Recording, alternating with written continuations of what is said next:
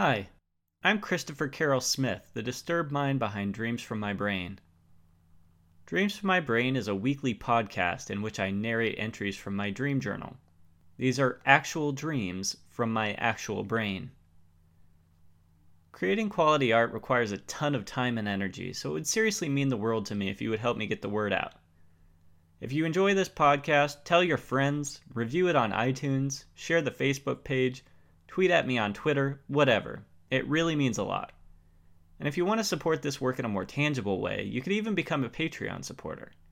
Just go to patreon.com/dreams from my brain. The intro sequence for this podcast uses the song I Dream by Nomadic XXL. And the outro for today's episode is the song Miss Ladybird by USO Sketch, both released under a Creative Commons Attribution 3.0 unported license. Thanks in advance for your support, and I hope you enjoy listening to these as much as I enjoyed dreaming them. Dreams from my brain. Hopeless Groundhog Day.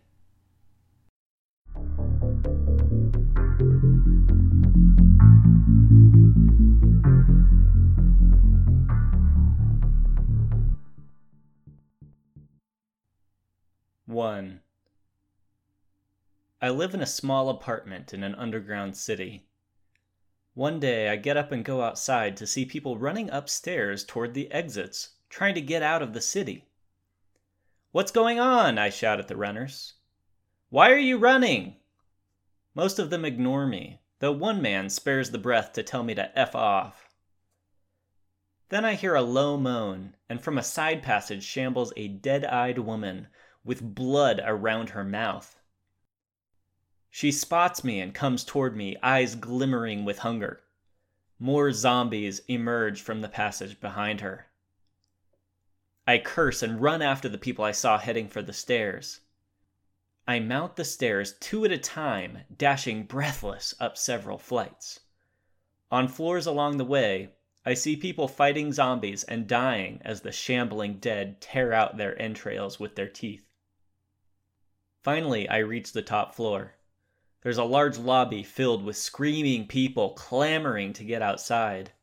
Beyond the mass of people, there's big windows and sliding glass doors that look out onto the street. Through the windows, I can see people exiting the building and running outside. The moment they enter the sunlight, they begin to transform into zombies. Their shoulders hunch, they groan, the life leaves their eyes, and they look for victims to pounce upon and eat their flesh. I immediately recognize that somehow the sunlight is turning people into zombies. But if the sunlight is so dangerous, then why are the living in such a hurry to get outside? It makes no sense, but I never find out the answer because a zombie pounces on me and tears out my throat. I jolt awake back in my apartment. Of course, none of that was real. There's a virtual reality headset strapped around my temples that's equipped with time viewing technology, so I can view the future and try out different courses of action to see what the consequences will be. I smile grimly. With this technology, I should be able to play out today's zombie outbreak as many times as necessary until I manage to beat the zombies and survive. I press a button on the headset and go back in.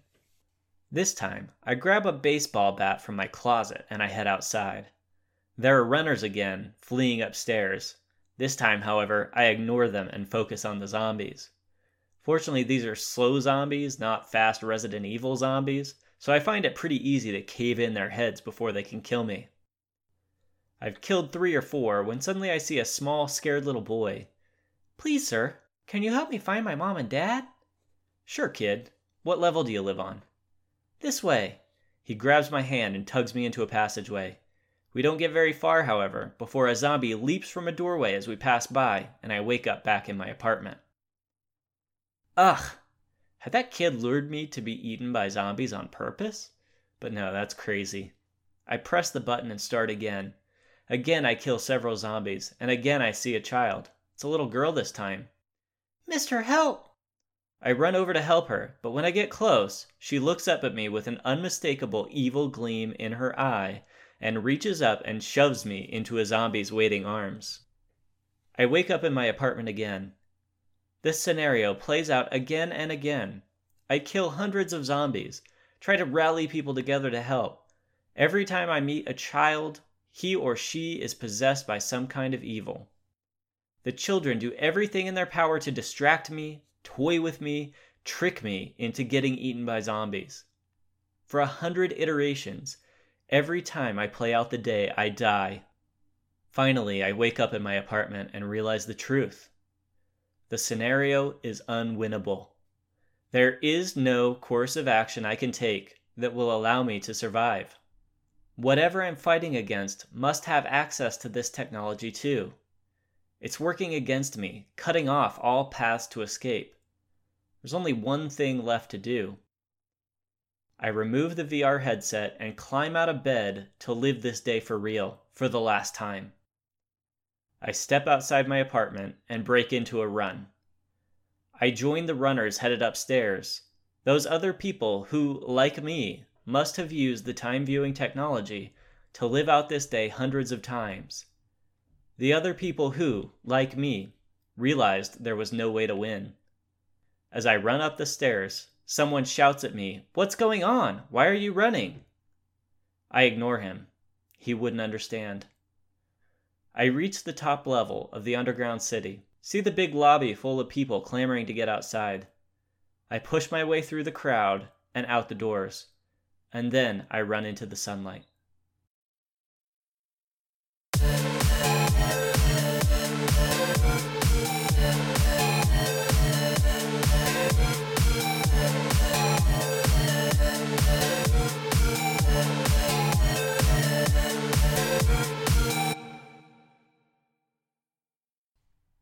Two. While my squad engaged the alien fighters in a vicious dogfight, laser bolts flying thick and fast through the blackness of space, I took advantage of the distraction to slip my stealth fighter craft into the alien mothership's hangar bay. Enormous by human standards, the bay looked tiny against the bullet-shaped mothership's vast silver bulk. I unstrapped myself, popped the cockpit, and heaved myself out of the fighter craft onto the deck. Fortunately, no technicians were around right now. I made a beeline for the nearest doorway, headed to the aliens' engineering room. Fortunately, I knew the way because I'd done this before. As I ran through the metal hallways of the alien craft, I periodically ducked into doorways or behind cover, just in time to avoid being noticed by passing insectile alien creatures. I knew exactly when the aliens would be coming and how to avoid them. Finally, I reached the reactor room, ducking out of sight under a control panel. Then I crept close to the reactor, reached into my flight bag, and took out a small brick of plastic explosive. I placed the explosive behind a critical cooling duct. With the duct gone, it would only be a matter of time before the alien ship's reactor overloaded. Fleeing away from the engineering room, I retrieved a detonator from my pocket and flipped its toggle. An explosion from behind me rocked the ship. Alarms blared, and the clicking sounds of the aliens' language came through some kind of PA system. I made my way back to my ship, still taking care to keep out of sight. Then I climbed aboard, fired her up, and flew away. Meeting back up with my squadron of human space fighters, I gave the order over the radio for them to disengage and get clear. "It'll only be a few minutes now," I said into my headset as we raced away from the former dogfight.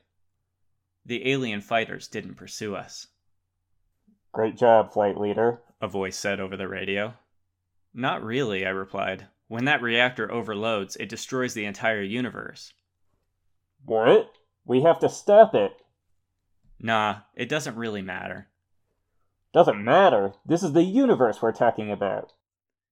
"Yeah, but tomorrow I'm just gonna wake up and do it all over again." The voice on the radio was silent for a moment. "I'm not sure I follow, Flight Leader." "I'm stuck in some kind of time loop," I say. Every day I get up and relive the same day, fighting off the same alien invasion.